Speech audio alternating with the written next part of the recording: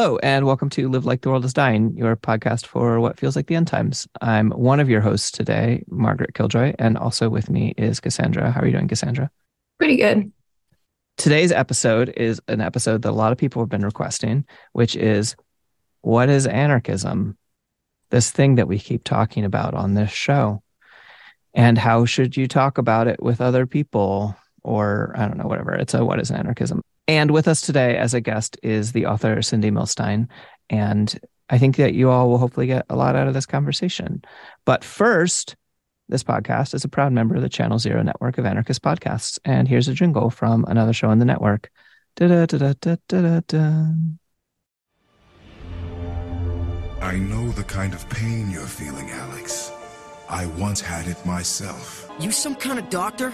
No, Alex. I am Magneto, and I have come to offer you sanctuary. Hello, this is our jingle for our podcast, The Grounded Futures Show. This is the show where we discuss topics ranging from climate change to identity to how youth can gain new skills to thrive amid current and ongoing disasters that we are collectively facing. We are your hosts, one Gen Z Liam and one Gen X Carla. And we think we all deserve to thrive now and not in some distant utopian future. Yeah, but that's in the future. Oh, I hate the future. Yeah, we're with Bolin. Grounded Futures is a larger project, so check that out over at groundedfutures.com. Hi, Milstein. If you could introduce yourself with your name, your pronouns, and just a little bit of background about why you're talking with us today. Yeah. Hi to both of you. My name is Cindy Baruch Milstein, and I use they. And I'm talking to you two who are both part of Strangers in a Tangled Wilderness Publishing Collective. And you are about to put out your first book and my somewhere in a bunch of books that I've done called Try Anarchism for Life. But yeah, so I'm super excited. I think it's actually in the mail to me now, the real copy. So I'm very excited to see it. That's handy that you authored a book about anarchism, and we want to talk about anarchism. Wow, coincidence. Good coincidence. Wait, are you an anarchist? Time will tell. Time will tell. Is that like we all aspire to this thing? Yeah, that was going to be one of my answers to what anarchism is. We're like that, a friend of mine was talking about recently how they're from Greece and how people don't actually, I forget the whole anecdote, but anyway, that you can't say you're something until after your life is over. Then people can say it about you. So I hope, interesting. Because we all really are aspiring to be an anarchist, I hope. And yeah, I guess I do use that label. And it's on the title of some of my books. So. Okay. Well, that leads us into the first question, which is a question that I get a lot, that you might get a lot, which a lot of listeners of the show have. Milstein, what is anarchism? Oh, okay. We were joking ahead of time that if I'm Jewish, if you ask one Jew, they have two opinions. But if you ask anarchists, we probably have even more.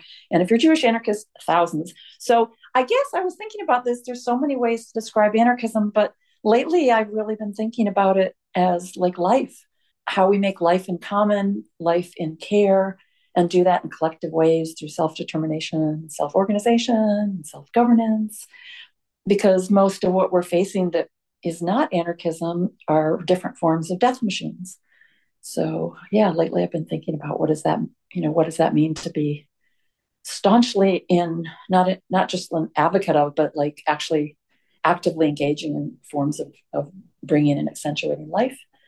But yeah, I guess the other ways I describe anarchism often is a compass or sort of a horizon made up of a bunch of ethics, which you often highlight on the show through various practices of like mutual aid and solidarity and collective care and all sorts of other nice, warm and fuzzy ways we do good in this world or try to create better worlds. But yeah, I guess the nutshell other version I would say is, to me, anarchism is both the absence and presence, and an absence of all forms of hierarchy and domination, or striving to lessen them as much as possible. But it's no good unless there's a presence of something to fill in those absences. Like, I don't know, anarchism isn't just like, we hate everything, let's like, Chaos. capitalism, patriarchy, chaos, whatever. But what is the presence of what we want? And that's actually, for me, where anarchism really shines. It's as a philosophy and practice of freedom and liberation and liberatory practices of all sorts. So I really like to think about that part of anarchism. And so therefore, that means that anarchism as a practice, which to me embodies the whole of your life every second of the day, is constantly juggling tensions and between, what we don't like and what we do, and what we want to destroy and what we want to create. Or in a way, the core tension in anarchism is, how do you, create this beautiful societies and worlds based upon kind of balancing out freedom for each of ourselves and freedom collectively. And that's hard. That isn't easy, but like, that's what anarchism isn't. It's not like we just want people to be free and do their own thing, which to me is capitalism or liberalism or all these other things. Like, fuck you, I'm going to do my own thing. But anarchism is like, no, I should be able to become who I want to be, but I can only do that if you can do that too. And how we do that together is where it gets fun. And to me, that's what a lot of what anarchism is about, that presence of all we do. So I don't know. What do you two think? I mean, okay, one of the things that you touched on, I would define anarchism as this like striving for freedom, but I define freedom a little bit differently than, well, certainly liberalism or capitalism would.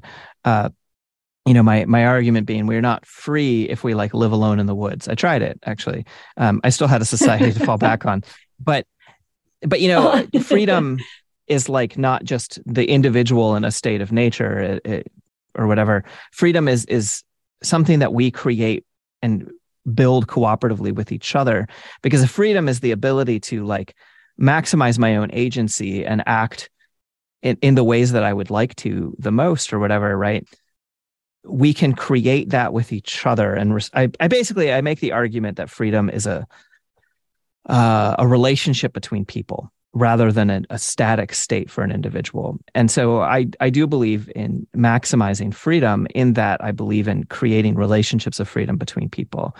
And I really like, and I don't remember who said it, I think I'm kind of paraphrasing it from Ursula Le Guin, that anarchism is about the marriage of freedom and responsibility, that basically we need to all be as responsible to each other as possible so that we can maximize all of our freedom. And so that's like kind of what I set out to do as an anarchist, is create these relationships of freedom. But I guess I would say, like, if I'm talking to someone who is like, well, what is anarchism? I think at its like core, its like simplest is, like, as you said, or like people trying to live in a world without oppressive hierarchies, right? Traditionally in the sort of Western philosophical tradition that anarchism is most often reflected through, you have basically the idea of like, it comes out of an anti-capitalist movement. It comes out of a movement against capitalism. And they said, well, also the state, they were like, the state and capitalism are intrinsically linked. We are opposed to all of them or both of these constructs. And then people very quickly took it from there to be like, and also patriarchy, and also white supremacy, and also all of these like systemic institutions of oppression. And, anarchism is the movement against those things, but has, as you talked about, always been tied into, for most people, also a sort of positive vision, the creation of a society without these things as a desired thing to move towards. Yeah, no, thanks for filling. I was thinking when you were speaking, it's like so much of anarchism to me isn't a fixed thing. So maybe that's why I like the idea of a horizon or like you're always kind of walking toward this beautiful thing, but you're never actually going to quite get there. Like you can see it, but you can never fully. But so it's this process. And one other thing when you were speaking, I was reminded of, as often I talk about anarchism, is like us together figuring out different forms of social organization and different forms of social relationships that emphasize, freedom and liberation, and that it's impossible without the social. Like we are social creatures. We can't possibly do this alone. But I thought anarchism was about chaos. You mean anarchists are organized? Sometimes we spend too much of our time on organization. Trying to organize. Yeah. Another way, I think that's why I like tensions, because another tension to me is the tension between sort of, freedom and spontaneity, or how do we, like in a way, maybe it's playfully in the like the word anarchism and anarchy. You can't, anarchism is like, we can try to figure out ways to like create, neighborhood assemblies and info shops and mutual aid societies and all these other things. And then, woo, there's all this fun, spontaneous chaos and play and joy that happens that we never even thought of. And that we actually balance both those things. We're not, just, anarchism is like, I also think of anarchism as like being really dynamic and flexible and open and kind of like, ooh, that's a cool new idea. Let's try that. So, yeah. Which is versus like a lot of things like borders. No, this is the line in the sand, or a state. No, you have to do that. It's really different. I feel like one of my favorite things about anarchism is that there are different ways to do anarchism. And that seems like counterintuitive still, even to a lot of anarchists. Mm-hmm. I'm thinking about like, I don't know, Twitter anarchists. There's only one way to do this. Yeah, the idea that we're like going to find the one right way is inherently broken. And I really like the quote from the anarchist adjacent, but not anarchistic, or not anarchist Zapatistas, that, a world in which many worlds are possible is the goal. And I like that it's not about coming up with easy answers or providing easy answers to people, which is actually, it certainly limits our recruitment, because we can't just be like, oh, well, here we have the answer. Anarchism is the answer. Anarchism is said as like a system by which to come up with answers collectively amongst people. It's much easier to tell people what to do than to tell people to become free thinking individuals who work things out with each other, Yeah. No, like maybe the emphasis on like experiments and processes and us together. And the way you used answers as plural is, most other sort of forms of, like politically engaging, first of all, are limited to like one sphere of your life. But, anarchism is like, how can we make the whole of our lives feel whole? But to do that, there isn't like one way to do things. And so, actually when people get I just find this time and time again, it always is so beautiful. It's like, the more people you get together, the more incredibly beautiful creative solutions you have, or ideas or experiments. And you can actually try multiple ones of them at once. And that makes for this kind of beautiful ecosystem, which is maybe another thing we didn't talk about anarchism. I think it's very like ecological, not in the sense of necessarily like, environmentalism or making things, but like very holistic, and understands things in ways like complicated ecosystems where it's okay for difference to coexist in the ecosystem. And actually that makes us more resilient and stronger. It's like some of the most, like I love walking and, observing the world. And when you walk around and just see some of the most like, sort of ecosystems that are thriving, they're thriving because there's multiple different types of plants and animals and species and, engagements and interactions and experiments going on. And they all shift and change through that. So how can we think of that? So, often when people think about anarchism, they're like, oh, what kind of anarchist are you? And, I'm a feminist anarchist, or a queer anarchist, or a Jewish anarchist, or, et cetera, et cetera. And like that's like some sort of problem in anarchism. And I think we're just actually trying to articulate that freedom and that ecosystem has to bring in the fullness of who we are, and the fullness of who we are isn't always the same. And it's that beautiful kind of interplay between what we care about in our own lives and our own, experiences and identities. And yeah. So I'm just kind of rambling, but I don't know. Lately I've also just been thinking a lot about the anarchist ecosystem, and that actually, so much of like white Christian supremacy homogenizes everything from calendars to, time to how we make decisions to, capitalism gives you the same, type of, hamburger or coffee, no matter where you are in the world. If, it's trying to like flatten out everything or actually destroy all sorts of foods. So all we think of is certain foods, and most like large scale forms of hierarchy and domination to succeed, they flatten. I mean, we're looking at, fascism, unfortunately, appearing in a lot of parts of the globe right now. And it's all about, in essence, creating this like pure identity that's homogeneous identity that should be able to survive while the rest of us should be killed off. Yeah. And I mean, ultimately, fascism, if it ever fully succeeded in instituting itself, would die, because there's no possible way any kind of ecosystem can exist if it only has one pure sort of being. Yeah. Right. Yeah.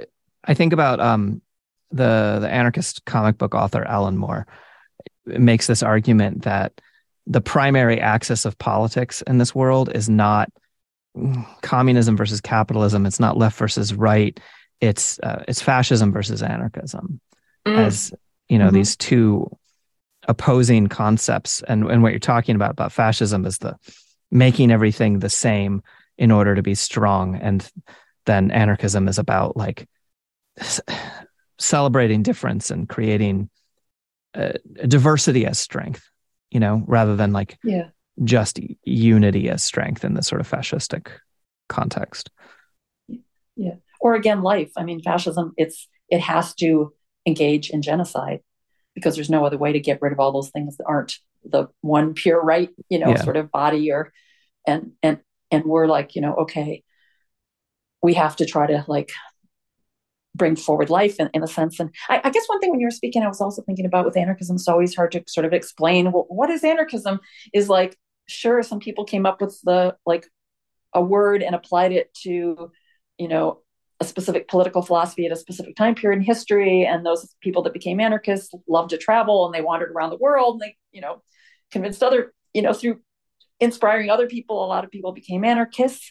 But anarchism is really this tendency of life unfolding. And when you get to the social realm, it's of people together unfolding that life together to create different forms of social relationships that allow people to live in more cooperative, mutualistic, mutually interdependent, and co-responsible ways. All the things, solidaristic, caring, all the many ethics we can throw in. But humans have been doing that since the beginning of time and continue to do that. And when we look at, uprisings that have happened recently, whether it's, in Iran or the George Floyd uprising, or we could name hundreds and hundreds of others, small scale and large scale, during the pandemic, which is still ongoing, when, people formed all sorts of projects in small scale and larger scale forms of solidarity and mutual aid to take care of each other. Mm-hmm.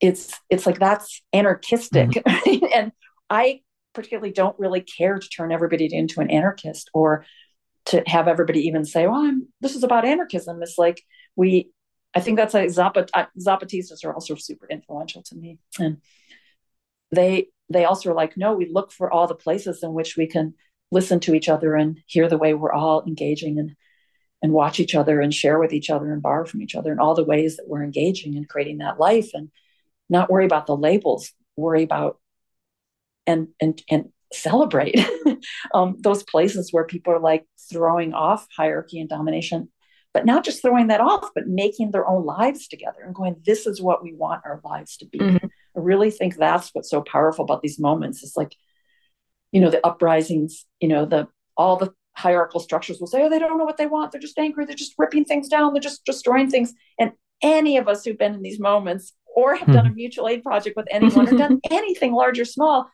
that's not, sure, we're like, a window gets broken, or, someone takes the food out of a little library and instead puts or books at a little library instead of puts, masks or food during a pandemic. But what you realize is people are creating different forms of social relationships that are around love and care and beauty, and they're sharing with each other, and they're acting in profound forms of solidarity.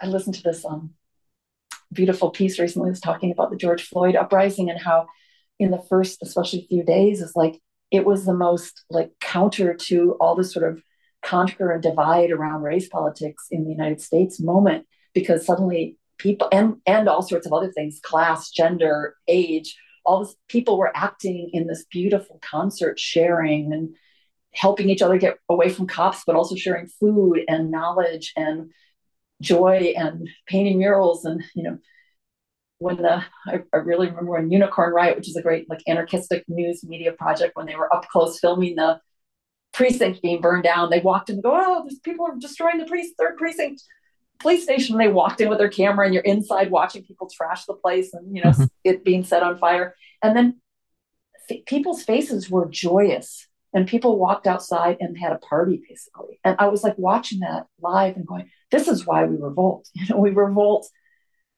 why we just quote destroy things, destroy police stations that kill people, or, you know, statist structures that are all these things. We're not destroying our lives. We're actually, but that we do it so we can have that joy with each other.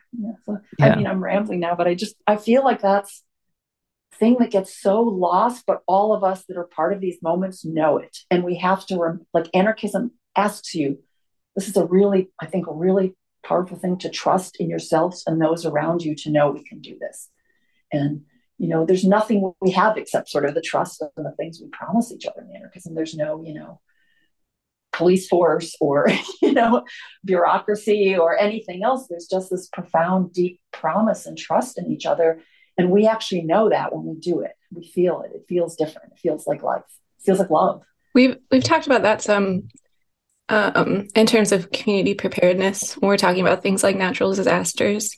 And my understanding is that they're realizing that when these giant catastrophes happen, whether it's like a social catastrophe or a natural disaster or something, people tend to band together and work together and help each other in larger degree. It's almost like it's like a natural way for us to be or something. With the exception of the elites, right? You get that elite panic thing. If you have, I hate using the word elites, but it's in the name of, it's in the name of the, like, the people who have power within a society are the people who don't band together in times of crisis and instead try to, like, violently enforce the status quo. And disaster studies stuff talks about that. That's the name they use. Yeah. Of course they do.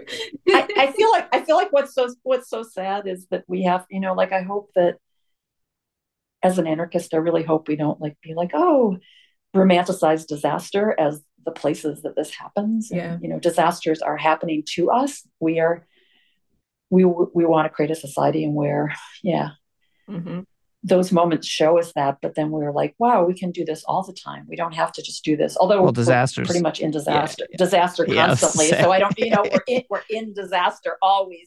But I don't know. I don't also want to romanticize, oh, it feels so great that we have this horrible, you know, fascism is getting worse. So isn't it great? We're actually helping each other, like, you know, provide community self-defense in these wonderful ways. You know, it's like all that does is point to the sort of anarchistic dream of, you know, autonomous communities or liberated zones or all these places in which we would still have arguments and we would still, you know, have behaviors that would harm us and antisocial behaviors, but they would be, I guess the other thing I want to, you know, is whenever you do these experiments that are anarchistic, things still happen that don't feel great, but they happen to such a lesser degree. And we have so many more beautiful ways of dealing with them that aren't about prisons and police.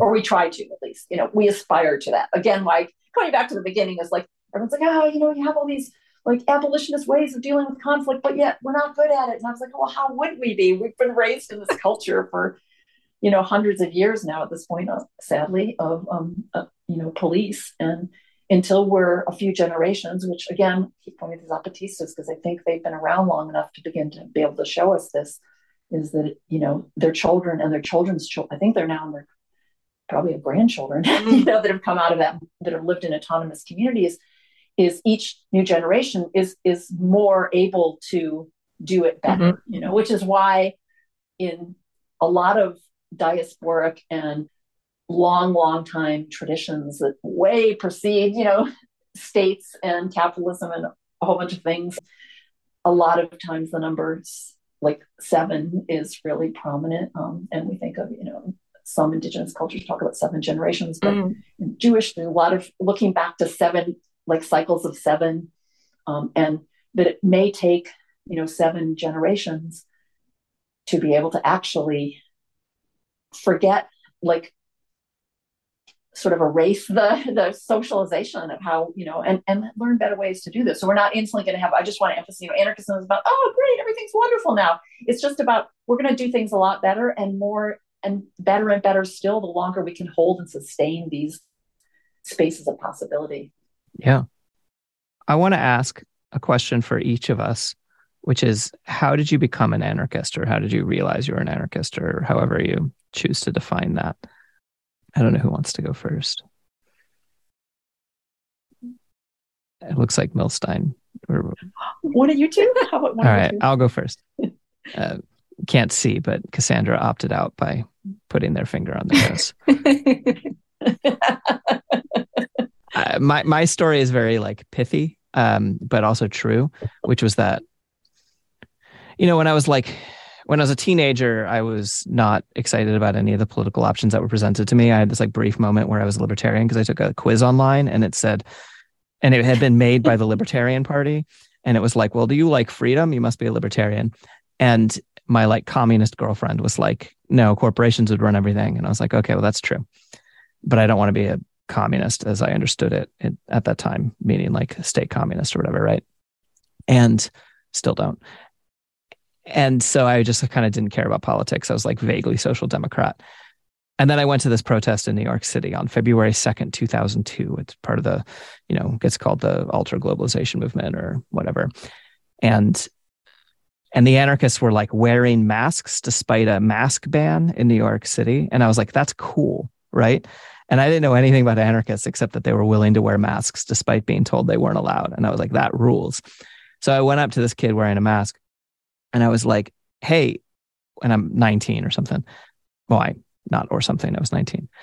And I said, hey, what's this anarchism thing? And he's like, well, we hate the state and capitalism. And I was like, well, what are you going to do about it? And he's like, well, we're going to build up alternative institutions while attacking the ones that are destroying the world. And I was like, well, do you have an extra mask? And he was like, yeah. And he gave me a black bandana, and I tied it around my face, and I became an anarchist. And I've not really looked back. That's the initiation, is donning a black bandana. Yeah.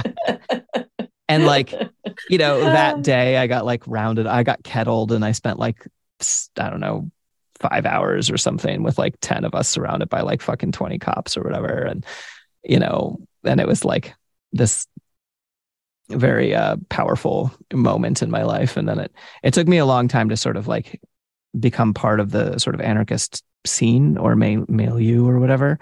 But from that day forth, I called myself an anarchist. Aww. My story is less exciting. I've had a really conservative, really religious upbringing, to the extent that I like went to seminary and stuff. Mm-hmm. And when I turned 18, it was the first time I could vote. And the discrepancies I was seeing between how we were told to vote and what we were taught was theologically sound was too much for me. So I left. And like the deconstruction of like those things I was raised with and my concept of authority, the natural progression was just becoming an anarchist. It also helped that Crime Think was based out of my hometown. So I like lived and worked at the Crime Think house for a while and got, exposed to all sorts of baby anarchist ideas through that. Oh, I love hearing anarchists. I love hearing stories because they're all different. Yeah. Great. I don't know. Yeah. There never isn't a form. Yeah, for a while I was like, God, there must be a formula to this. So I'd ask people, how did you become it? But no, which is actually, it's great. How about you?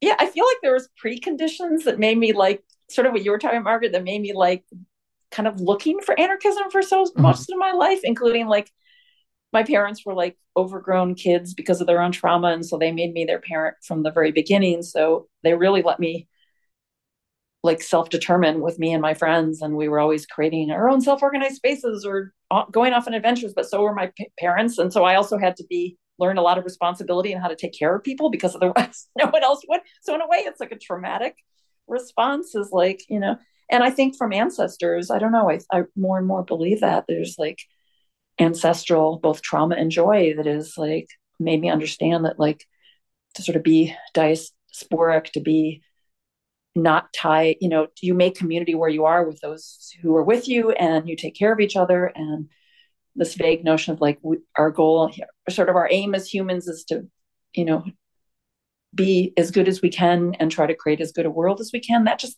there's all these preconditions so I was kind of always looking around going, maybe this political orientation or this group or that group. And I was like, nope. And then I met some anarchists in Burlington, Vermont, where I was living. And they were like, hey, why don't you read this? And they kept handing me free articles and books. And then they were like, hey, why don't you come to this self-organized cafe where, things are mostly free, but you can throw in money in a jar if you want. There's events going on. Or, hey, why don't you come join us in some of the organizing we're doing? And they were just so generous. They kept just gifting me things, and it wasn't like they were asking me to be them or to change, or they weren't, they were just like, this is kind of my, I guess that's where I come back to the sort of like trust and faith in anarchism, is like, you don't have to like sell it to people. You can gift it, and share it. And then they were like, hey, do you want to come hear Murray Bookchin speak? Something called the Institute for Social Ecology that was happening then. And Murray would, I went to hear him speak. And 12 hours later after his first talk, because he would just talk during this program, and people came from all over the world. So there were anarchists from all over the world sitting in this room. And it was like, wow, they're anarchists and multi-generational, all different ages, listening, and asking him questions and engaging. And I was like, whoa. And then he came up to afterward, my friends introduced me, and they go, hey, this is our, friend Cindy and Murray. And Murray's like, where do you live? And I go, Burlington. He goes, what's your last name? I don't know why I want you. And then he goes, you need to study with me. Oh, wow. That's amazing. And then he like really, like, as he did for many, many people, he's just like, come to my house. And we would like, he lived very, very modestly, often in like a studio. And we just like would crowd around this room and just read. And, so I just started with him and anarchists in that community doing organizing and reading and studying. And yeah. And also I never looked back from there too. And I think it's because Murray, maybe because we had affinity, because we're both like culturally really similar. But he's like, I want to give you, you have to like think and act for yourself. And I'm so shaped by him in a way, he was so interested in what we would do to how we would replace the state with what would we replace capitalism?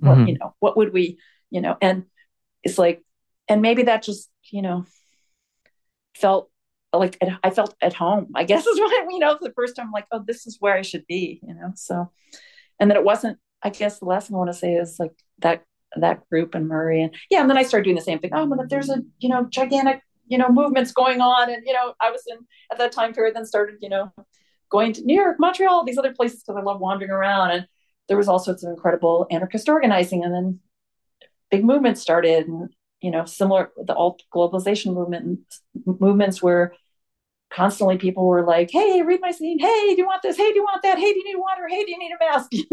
And that just generosity of spirit. Like, why would you not want to be around that? I just feel like more and more, I just into this kind of big social fabric of, which doesn't mean all anarchists have been nice to me or great to each other. It's just like, it's just overall, it's like far more generous of spirit. And so. Well, that one of the things that you brought up during that, going to this like multi-generational meeting and seeing that there's like anarchists from all over the world. I think one of the things, if the primary target of this particular episode, I guess try and do it with every episode of Live Like Dorothy Stein, is people who are may not know the things that we're coming into it knowing, right? Like, so someone who's listening to this might have only barely heard of anarchists or only seen, I guess what I would kind of say is the sort of the tip of the anarchist iceberg, like the most commonly seen or known elements of anarchism change over time. I would actually say, I wonder right now if it's not the mutual aid projects.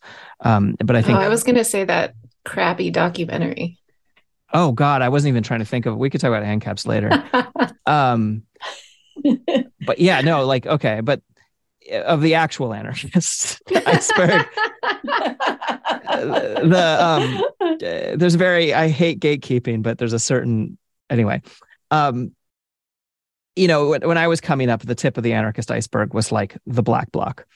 People wearing all black and matte. I'm literally wearing a black hoodie as I say this, but I don't have a bandana over my face. But that was part of me becoming an anarchist, I guess. But this idea of the people who wear all black and break things, right, is like the tip of the anarchist iceberg.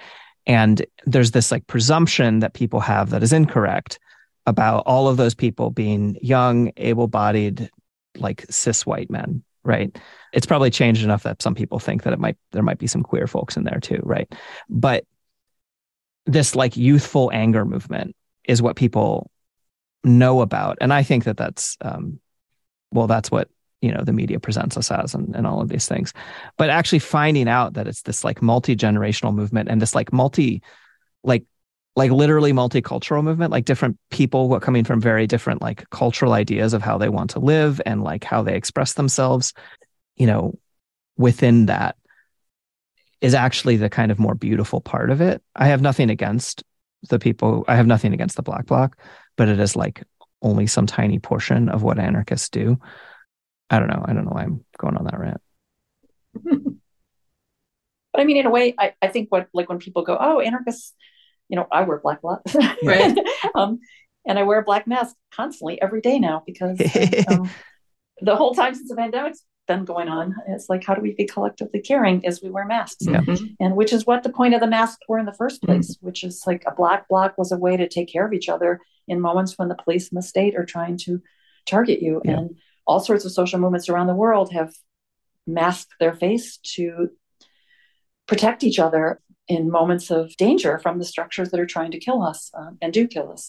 So I think that's what gets lost is like that it's just black bloc is one tactic, wearing masks for a variety of reasons in a pandemic is the similar tactic. And the underlying, again, that ethic below it is, you just have to push a little bit out with anarchism. It's about, we try generally a lot harder to try to balance, like, how can we have social relationships structured around taking care of each other when there's like moments of profound abandonment. And so like a lot of people coming into anarchism right now, a lot of the younger folks that I've met lately, and that's why I think multi-generational spaces are important. This is a caveat, is like, it's not because, oh, the older you get, the more you know. It's like, no, if we're in multi-generational spaces, we all, in all sorts of different directions, learn from each other. Because I don't know what it's like to be 12 right now, but if I hear a 12-year-old tell me their experience, I'll better understand the world and better understand how they understand, it's like we need each other in these multi-generational spaces. So I've been like, folks that have been coming into anarchism the last couple of years, it's either, been because of the George Floyd uprising, in North America context, at least, George Floyd uprising or mutual aid projects and solidarity, disaster relief projects that are kind of structured in anarchistic ways. And yeah, so there's just a different, like, what values do people come in at anarchism at different moments to understand? And so, I think if people at these moments are there in person versus on, Twitter or social media, which sadly more and more has become, in this time period, a default, which is another way, sure, people find anarchism, but I still don't really think that's anarchy. It's like a flat version because you have to practice it in ways, in embodied ways, face-to-face makes a big difference. But oftentimes when people are in their spaces, they realize, wow, there's lots of anarchists here. And they don't even tell me they're anarchists, but I can kind of, if you kind of look around and start asking people, get to know them or start asking them, people go, oh, yeah, I kind of been doing this for a long time, but I can't run as much now. So I'm I cook food and I bring that, or I'm, a legal observer, or, I can move fast, but I don't want to run right now. So I'm a medic, or, all these different roles is like, oftentimes I kind of think of anarchism now too, is like, we're not huge in number oftentimes, but we're so damned dedicated to being this infrastructure of self-organized, mutual aid and care and solidarity and life making, that we're almost always like there at all sorts of these pivotal moments to be like, hey, we don't have to, control or tell everybody how to do mutual aid. But if people have questions about it, we kind of know how to do it. We can kind of like offer some advice, or we can show you how some decentralized yet federated structures have worked in the past. And, often if you look around, there actually is sort of multi-generational anarchism. But sadly, I think especially in the US context, I really, really encourage you, this is another caveat, is like anarchism is this profound, difficult duty. I really think of it as a duty, and it's hard, really hard, the longer you stay an anarchist, to continually make the spaces you want, even if it's difficult, and it gets more and more difficult over time. So, I'm really committed to making all sorts of different kinds of spaces where we experience what it feels like to be the people we want to be in a space we want. And that doesn't always end up looking pretty or great sometimes, but often it's pretty magical. But part of that commitment is bringing together, different genders and different cultures and different skin colors and different bodies of all sorts and different ages, and being really committed as an anarchist the older I get to not being like, I've been there before, it's really boring, I don't want to go to that thing, I'm going to hear the same, I don't want to be around young people, blah blah. Sure, but I get so tired of, not this thing again. Can we learn, at least make better mistakes? Oh God, be the goal of an anarchist. I feel that. But I don't know, I'm also really committed to that, like creating and being in multi-generational spaces. And when I'm in those spaces, myself and others, encouraging us to all listen to each other and all tell our stories and all be curious and not think we know everything, and like that to me is part of an anarchist practice. Maybe that's why I say aspiring always, is like, how do we create those spaces where we see that anarchism isn't the stereotype, and I should go back to like Murray. I was like, when I first met him, he's like so well read. Like he never went to, I think he barely graduated. He was like a radical when he was like a baby practically. And so, he was like never had a childhood. And so, but he moved from like sort of Marxism into anarchism, and then he was just super well read. And for the first year, he was like, just, for never asked for anything, just would like spend hours and hours teaching, engaging in conversation. The first year I go, his ideas are just so big and so expansive, and brings in so much beautiful things from all sorts of different historical movements and philosophies and tendencies and logics that you should think of that, are dangerous, like fascism and all these other things. But I was like, I know there's things that don't sit with me right, but I didn't feel like I could feel my brain like stretching in these beautiful growth ways, but I couldn't figure out how to argue with him, like argue in the sense of like, not angrily, like wrestle with ideas with him. And I thought, there's things I don't think I agree with in points, but I don't know how to articulate it yet.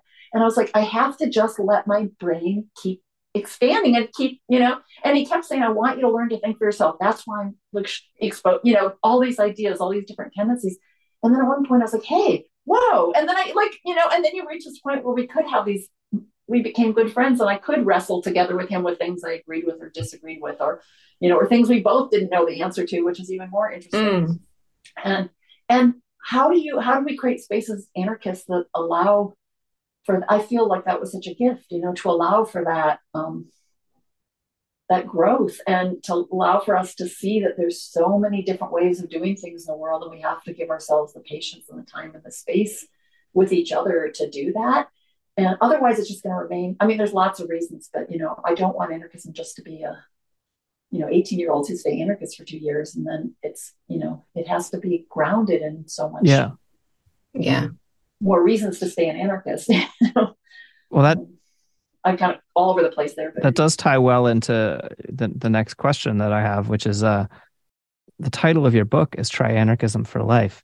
It seems to be addressing that sort of thing. Do you want to talk about your new book? Yeah.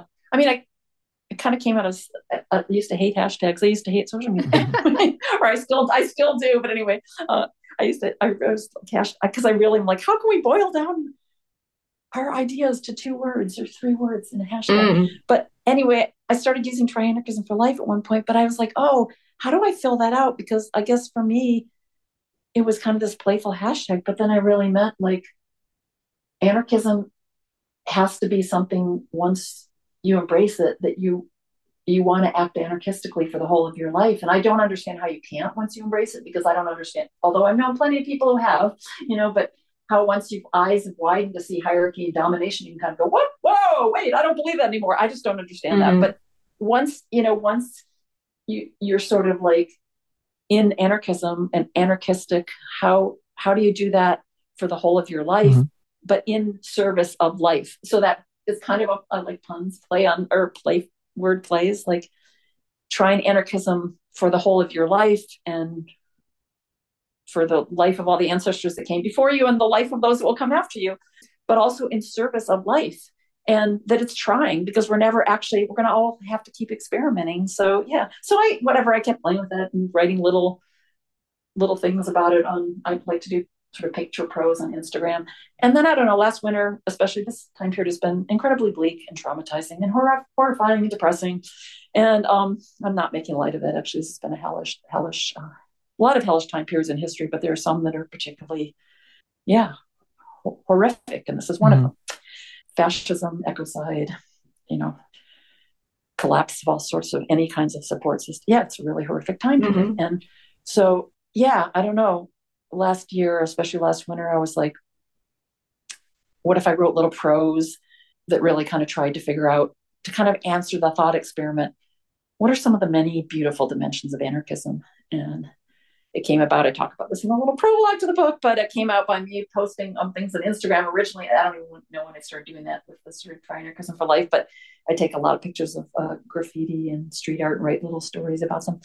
I have thousands. I have not yet written stories about my phone camera, but I started just thinking, why is it that we like, mostly you see a lot of spray painted Circle A's, but they're kind of haphazard, and just, what does it say? When someone, just a random person looks at a Circle A, they might not know what it is, or they might think, oh, those anarchist things, people that break windows or black, like it's this, we're not, again, doing justice to the beauty of anarchism with Circle A's, even though I love to see Circle A's everywhere. So then on Instagram, I was like, hey, what artist friends of mine can draw Circle A's that like embody within the drawing the values and the beauty they find in anarchism. And I was so struck by how hard it was for so many folks kept sharing things with me, and a lot of them were just things being set on fire, which is great, prisons, police cars, fine, but hey, we can maybe use those cars and buildings later. Maybe, the point is to tear down that world. Who cares? What would we put in the place of those things? And so, but then people started drawing them, and I started going, okay, I'll do a little book of these things just for fun. And so this book is 26 of these little stories. They're all very short and compact. They're kind of playful, poetic, lots of sort of puns. They're kind of poignant in places, but they're very compact. I like how can I say a lot in a small space? So I hope there's a lot of little things in there that, whether you already know about anarchism or you don't, that kind of are gesturing toward a bunch of wider things. But I love that form. And I used 26 of the different drawings that people started creating all over the place. And since then, a lot of artists have been creating a lot more. So it feels really exciting to see a lot more beautiful Circle A's out in the world. And I wanted to inspire people to, I really think part of, we as anarchists were like, oh, this is this cool little club, and we know how great it is, but, we're just going to do scrawl Circle A's, but we're not going to I don't know. I've been accused of being a friendly, welcoming anarchist, and I think that's a good thing, So this book is also like, I also want people to act more anarchistically, and I don't want it I want it because, seriously, this world, if we don't do that, it really is a choice between anarchism, fascism, or ecocide. And so I hope this book contributes in a small way to encouraging all of you who read it or even think about it, or any of the Circle A's in it, to think about how you can portray the beauty of anarchism more and more through your life, through your practices, through modeling it, through the projects you do, through the art you do, so that other people can find it and embrace it. Because sometimes it's really damn hard to find anarchism, and it shouldn't be. or to find that beauty, and it shouldn't be, and in this moment we need it. And I don't know, I was really struck last winter, which was, absurdly bleak. And I started writing these prose and was, like feeling so crappy before I was doing it. And then the more I just was like, I'm just going to get obsessed in writing these. That's all I'm going to do right now because the world's going to hell. I can focus on this for the next couple months. A good strategy. And I was like, it was like this good medicine for my brain. Like the more I just was like, just focus on what's beautiful in anarchism and try to write about some of the little practices and not pie in the sky. Some of them are playful and fanciful, but most of them are things we really do, So the more I did it, the more I was like, wow. My brain started remembering that it's not just all fascism and ecocide and tragedy and depression and despair and death. I remember that tension that, there is always trauma and joy. There is sorrow and joy. We're never wholly in collapse or, we're never wholly in disaster. We have, And so I don't know. I think even on that level, for us to really stretch our brains to think about and practice that beauty, I don't know. I've done different hospice care and other forms of care around death and grief. And, people think, oh, this is so hard to deal with death. And I don't know, something about being really open to these moments when people are experiencing the most sort of profound transitions in life, going from this life to whatever after you believe happens. It's a pretty profound, intimate moment. It only happens once in your life for each of us. And to accompany someone through that, wow, I think the sort of, if we're able to do those things well, to take care of each other well, to that really intimate moments of grief and or dying and death, is we find out all the beauty. People are like, oh my God, I should have been living my life. I should have been telling people I love them. I should have been telling people I don't love them. People become genuine and actually strive. Oftentimes people become, not everybody, but a lot of people, it calls into question your mortality and you try to be suddenly recommit to life, which a lot of, people I've heard say during the pandemic too, this is just telling me what's important in life, and we shouldn't. The world is in hospice right now, and we don't know if there's going to be a future in the next 10 years or if humans as a species will survive this time period, but we do know we can treat each other as good as possible and alleviate as much suffering as we can and make every moment until that last moment as beautiful as it can be, which is what hospice is in the best of scenarios goal is to alleviate unnecessary suffering and to accentuate as much beauty and collective care as you can. And so I don't know, I hope this book says, please, all of us can't give up. Too many of us have lost friends to them killing themselves or taking too many substances intentionally or unintentionally, or depression, or all sorts of other reasons. And, that's there, that's real. Right. And I want more of us to be here, and so how can we be there to help alleviate as much suffering as we can and accentuate forms of collective care, even if we only think we have another 6 months or 10 years or whatever it is we have, and not give up, right? Not give up. Because we might, I don't know, to me as an anarchist, that's always I don't know how the hell I stay an anarchist, but that's a question we could talk about.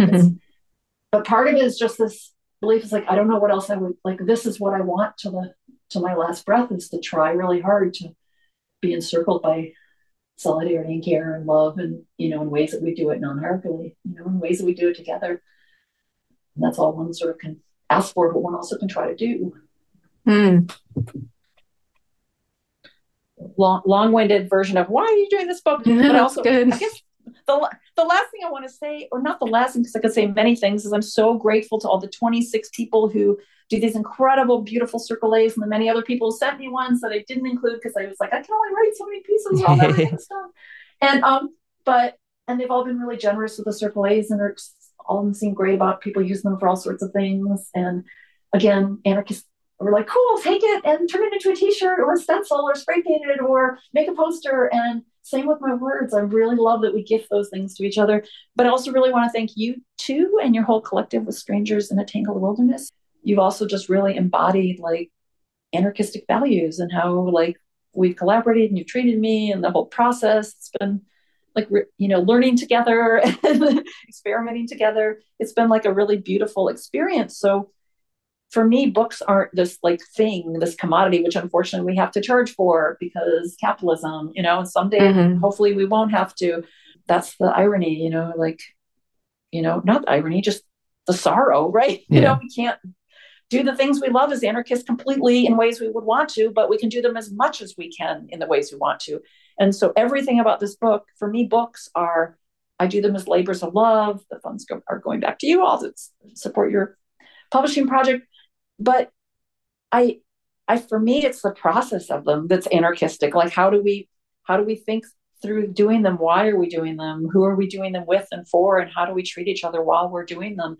And once it's out in the world, how do others use it? And how do we engage with it, right? I put books out in the world not to be a commodity and sit on someone's shelf or whatever. I do it because I want people to think and engage and transform the world. So it's part of my way of inspiring and intervening in that. Well, trying to push prefigurative politics, which is always my underlying agenda. Come on, we can do this.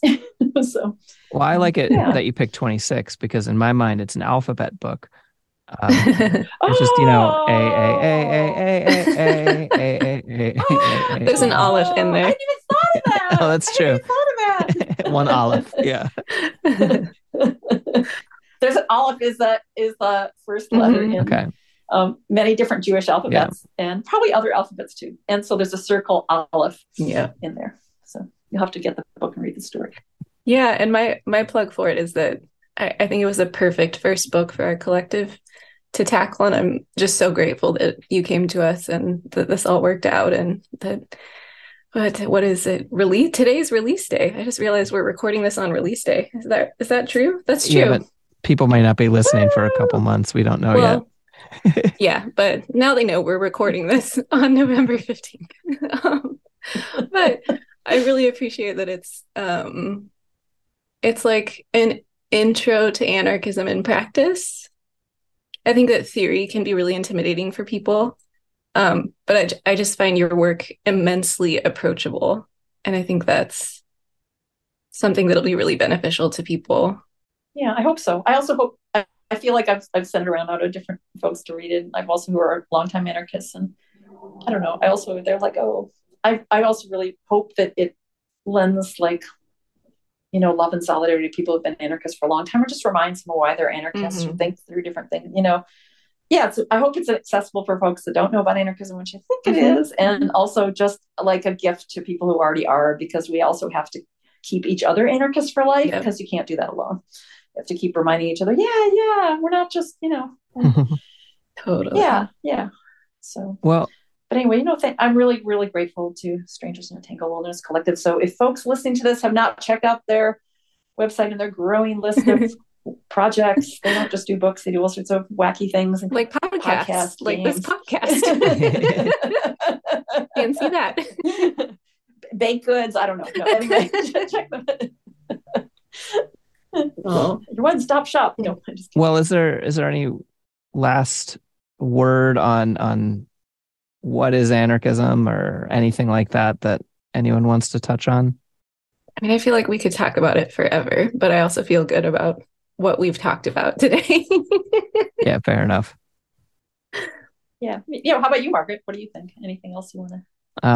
I'm willing to give it a shot. I'll try some anarchism. Will you try it for life?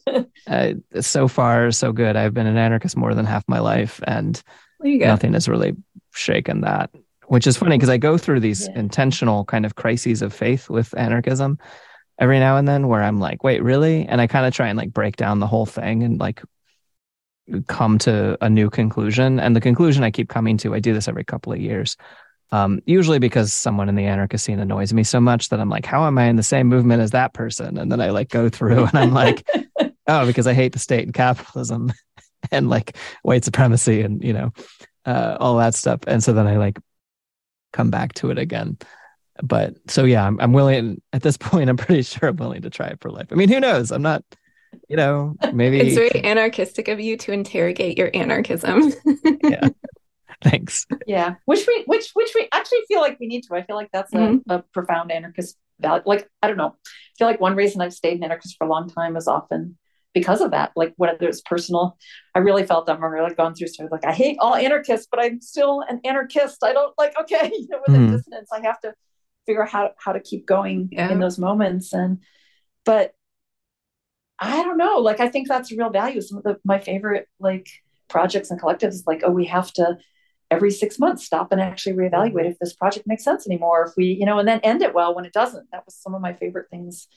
Yeah, like continually reevaluate and reassess. But I don't know. How do you stay? I'd like how do you think you stayed an anarchist for like as long as you have so far? Because I think that's really it is a challenge when society, everything in the world, it's like right now wearing an N95 or KN95 mask, which I hope most people are doing, or everyone is doing. You walk into spaces and you can literally be the only one for days on end in public places. And, it's a good exercise in building up one's, how do you do things when the whole of society reflects back to you that you shouldn't be doing that? And you're like, no, I know this is right. I know this is the ethical thing to do. I know this is the kind of practice I want. Honestly, to me, that's like, go ahead, Cassandra. Yeah. Oh, I was just assenting. That is difficult. I was thinking about my child, actually, my kid who's 8 and the only one wearing a mask. Wow. Which is not related to anarchism, but it's hard to be but how different. Yeah. How do we do, but how, so how does, as anarchists, when, to sign up sort of anarchist for life is to sign up for a lot of like grief and a lot of not seeing the world reflected that you want to see, and knowing that there's a far better world, that dissonance. I don't know. I always think like, I get depressed a lot. And then I'm like, why do I get depressed? It's because of that gap between the world that I want to see and the world that I live in. I know where that depression comes from. It's not a mystery, So, so how do you, I was just curious, like either how you stay as the older and older you get, is how do you stay an anarchist? Community, I think, not being anarcho-individualists. It's funny because some of my answer is like kind of like I'm used to being the weird one in the room, like like if I walk into a grocery store, the weird thing about me isn't that I'm wearing a mask. The weird thing about me is that I'm a trans girl and I exist, and so I'm like, the mask is like, whatever. And then like in some ways the anarchism, or like the way that that's like sort of visually expressed for me, because I still sort of, I dress subculturally, but that really kind of predates my anarchism. Actually, I was just always a goth kid. But like, I'm sort of used to being the weird one in the room, and I'm kind of used to having the ideas that are like a little bit more out there. But honestly, in a lot of ways, I actually feel easier and more comfortable about being an anarchist now than I did when I was younger. One, because it's reflexive for me, right? Like it's, people always say you're going to get, you're going to calm down as you get older, right? And in some ways, I have calmed down.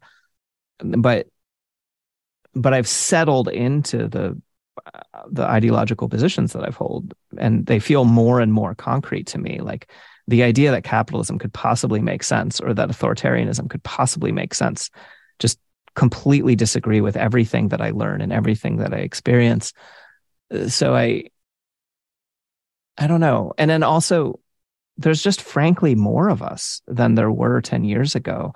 And the thing that I have more interest in and excitement about is the breaking out of it from subculture. I say this as someone who's subculturally, I'm involved in music subcultures, and I'm also sort of subculturally anarchist in terms of that has been like my primary like friend groups and things like that over the past like maybe 20 years. But more and more, anarchism is a more mainstream position. And that is what gives me hope, way more than anything that happens kind of within subcultures. The fact that increasingly, because we've been saying like, hey, here's the stuff that's wrong. And people have been like, I don't know about that. And then all this stuff happens and people are like, oh, I think this is what's wrong. And we have to be over here. We can't be like political hipsters about it. We can't be like, well, I liked it before it was cool. But people are more and more aware of that. And I'm very excited about that. Yeah, I think that's really true. That's great. Yeah. Before the pandemic, I spent it like not as much time as I wanted to. I wanted to spend more time, but who knows if I ever will. But in Greece, or I spent a lot of time in Montreal, and those places, there's like large multi-generational, incredibly multi-generational, like kids to 90-year-olds, actively engage in anarchism, and it is like a public thing. Like people, it isn't something like people are scared to say oftentimes, or that, it just feels like it's a, anarchism is part of the ecosystem, and the antagonisms are at least clear, but the social antagonism between, fascists or police or things like that. But I don't know, spaces, I always feels so different. Like maybe that's one thing that keeps me is like, wow, this is possible to sustain this and to build this and to grow it and to see it widen out beyond anarchist milieus to be something that, people like consider and engaging in their life, whether they become anarchists or not. They'll engage in solidaristic practices, even if they won't become anarchists, because they're like, oh, the anarchists have been doing this really well. I was just thinking, like, some of the things when you're talking, sort of the instead of my grumpy, like, oh, it's really hard to stay an anarchist, because it also is. It is. It's hard to stay an anarchist longer. It just feels, you don't, dispiriting in a lot of ways. But I don't know. I just also feel like it's beautiful because the world becomes more and more, I like less and less binary and more nuanced and open and beautiful. And like, I was thinking about like things, I just, more and more things come into my like framework, and anarchism just has seemed to become so much more like, I don't think it has become more feminist and queer and trans. It needs to become more in a way still, but that's because a lot of us have put a lot of hard work into making it. So it's become more aware of like, race and colonialism and spirituality and a whole bunch of other things, because a lot of us have said, hey, these are parts that anarchism needs to sustain itself for a long time.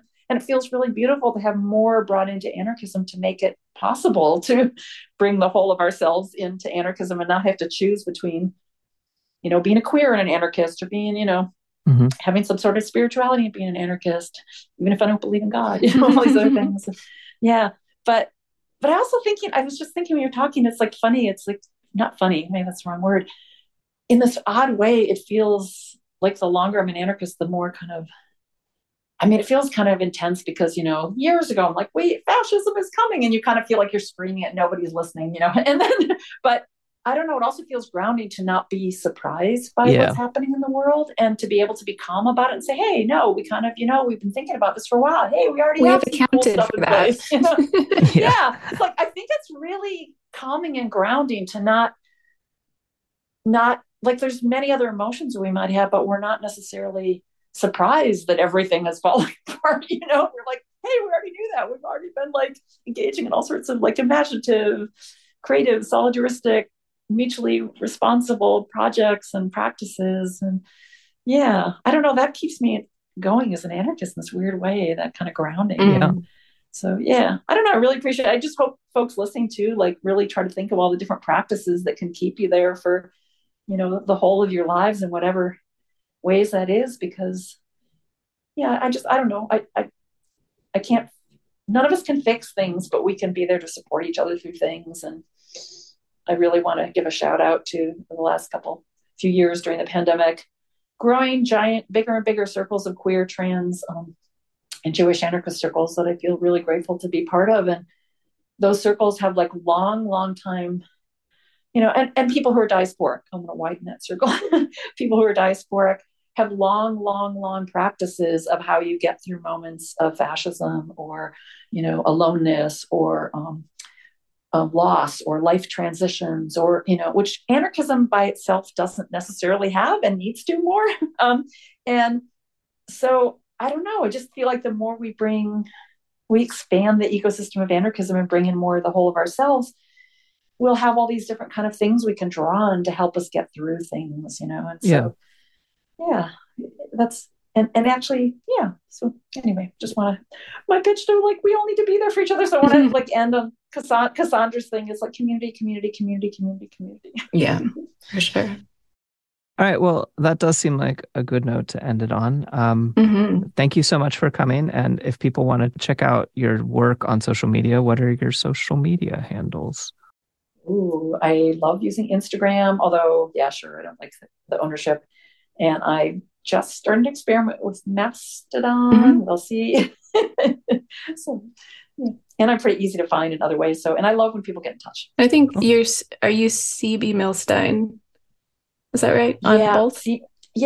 I think I'm CB Milstein. Okay. Yeah. And I also have a blog that I sometimes use. I think it's CB Milstein at WordPress. Cool. And you can find Try Anarchism for Life through AK Press and on the Strangers site. Yay. Woo!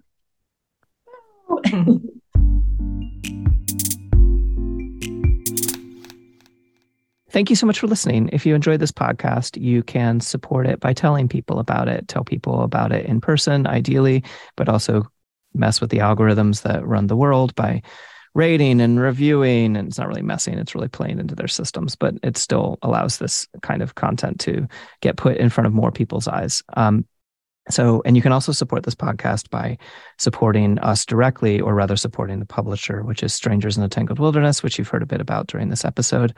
You can support us on Patreon at patreon.com/Strangers in the Tangled Wilderness. We send out a monthly zine. We also have another podcast called Strangers in the Tangled Wilderness that includes the content from that monthly zine that is available to all people. And in particular, we would like to thank Hoss the dog, Micaiah, Chris, Sam, Kirk, Eleanor, Jennifer, Starro, Kat J, Chelsea, Dana, David, Nicole, Mickey, Paige, SJ, Sean, Hunter, Theo, Boise Mutual Aid, Milika, and Papa Runa. Thank you so much. And thanks everyone for listening. And I hope you all are doing as well as you can with everything that's happening.